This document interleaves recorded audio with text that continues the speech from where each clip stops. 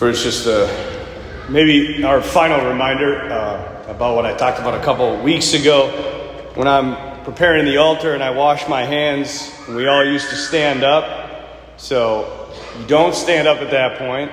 You wait until I say, pray, brothers and sisters. And I figured something out. Because when I say this, people just get up. So I did this at the 4 p.m. and it worked. Because 4 p.m. really struggled. They couldn't figure it out. They finally got it when I did this. Pray, brothers and sisters. And then when it's time, I push my hands like that, and they got up. So we're going to keep trying that until we get it right. Also, there's a new face in the sanctuary, Josh Hill, seminarian for the Diocese of Bismarck. He's going to be staying with us this summer. So we're grateful to have him. He'll be out helping with all types of stuff, so I'm sure you'll see him around.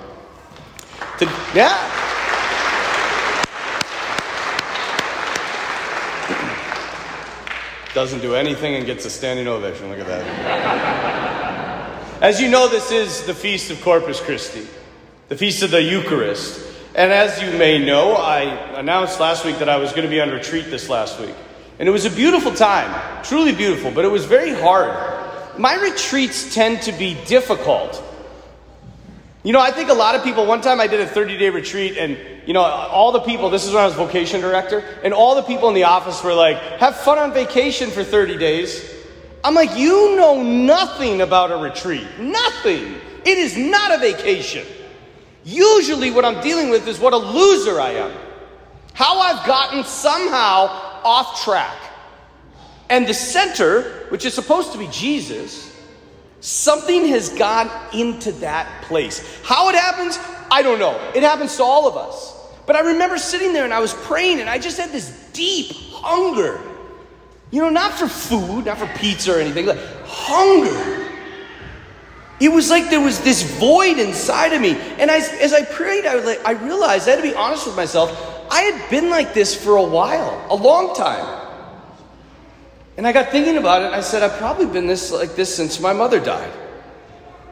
And I don't know if you know this, I do a good job of covering it up, but I've been sad. And alone.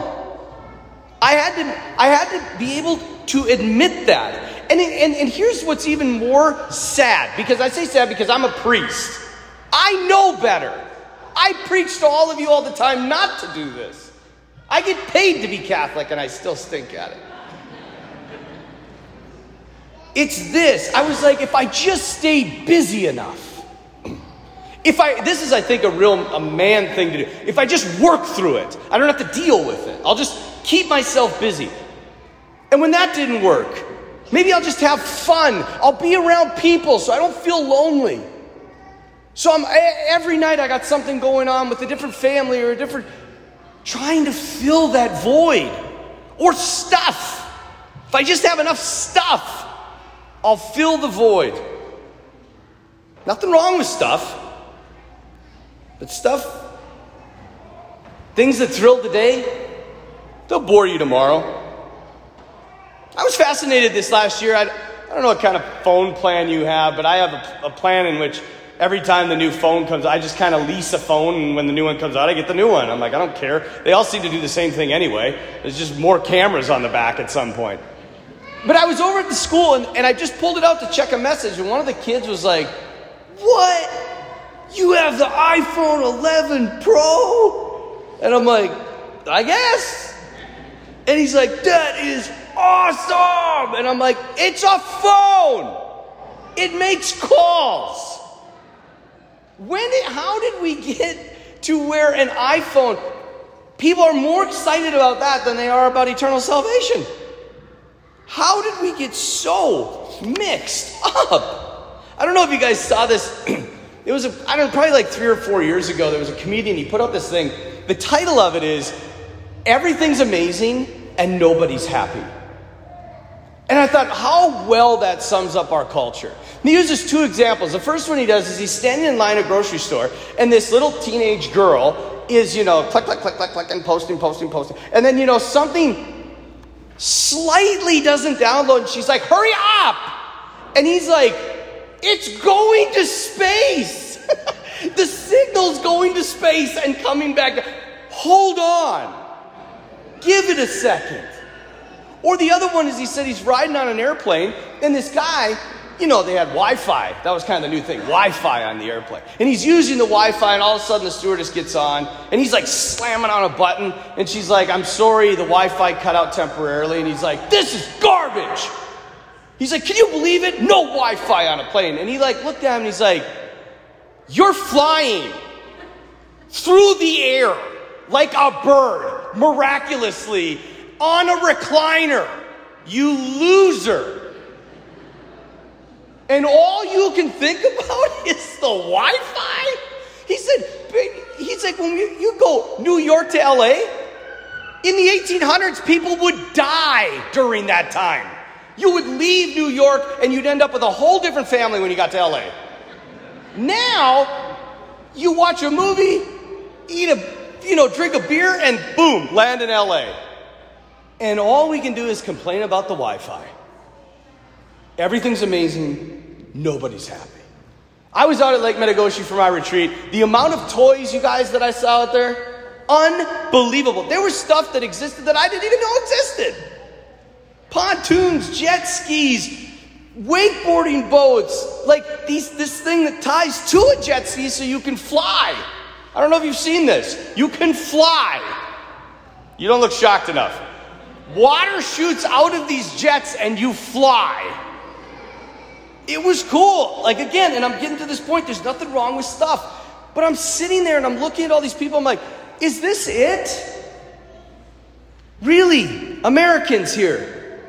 Is it just this relentless, restless pursuit after something to finally be the thing? If I just get that, I'll have it all. Christianity has an answer to this, by the way. The problem is not that you desire stuff. It's that you don't desire enough.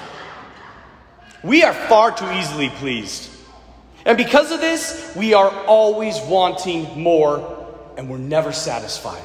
Michelangelo, the great Renaissance sculptor, said this: the greatest danger for most of us is not that we aim too high and miss the mark, but most of us aim too low and reach it.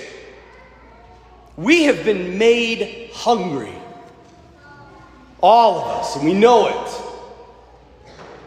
There's a hunger inside of us. As the book of Ecclesiastes says, God has made everything appropriate to its time, but has put the timeless into the hearts of men. You want to know what you truly want? I'm going to tell you what you truly want, whether you know it or not. The prophet Isaiah tells us very clearly. He says this: God says to his people through the prophet, everyone who thirsts, come to me. Why do you spend your money on things that can't satisfy? In other words, why do you keep looking to the things of this world to satisfy your eternal longings? And you guys, this is where I found myself on retreat. Hungry, thirsty, and wondering what was wrong. I wasn't hungering for stuff.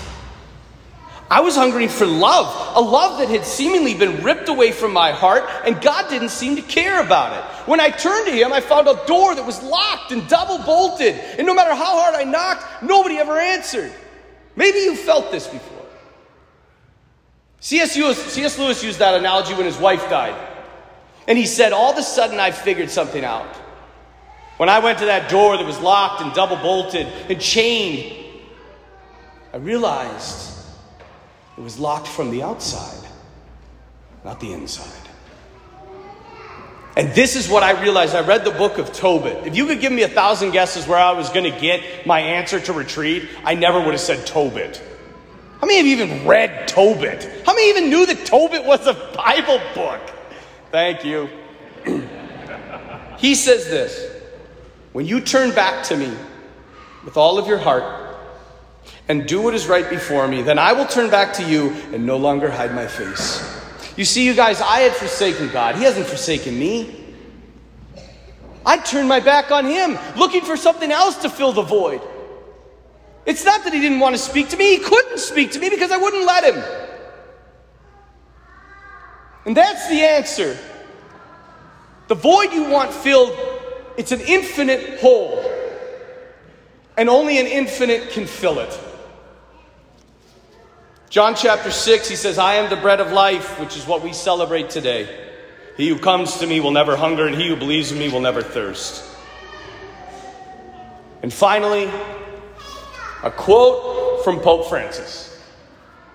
I'm not sure I've ever quoted Pope Francis before. I know people quote Pope Francis all the time. The media likes to quote him way out of context, which doesn't help the confusion. But I found a quote by him, by a priest I know, who's an excellent preacher. I didn't even know. This isn't when he was Pope. This is when he was still Archbishop in Argentina. I'd never heard this before.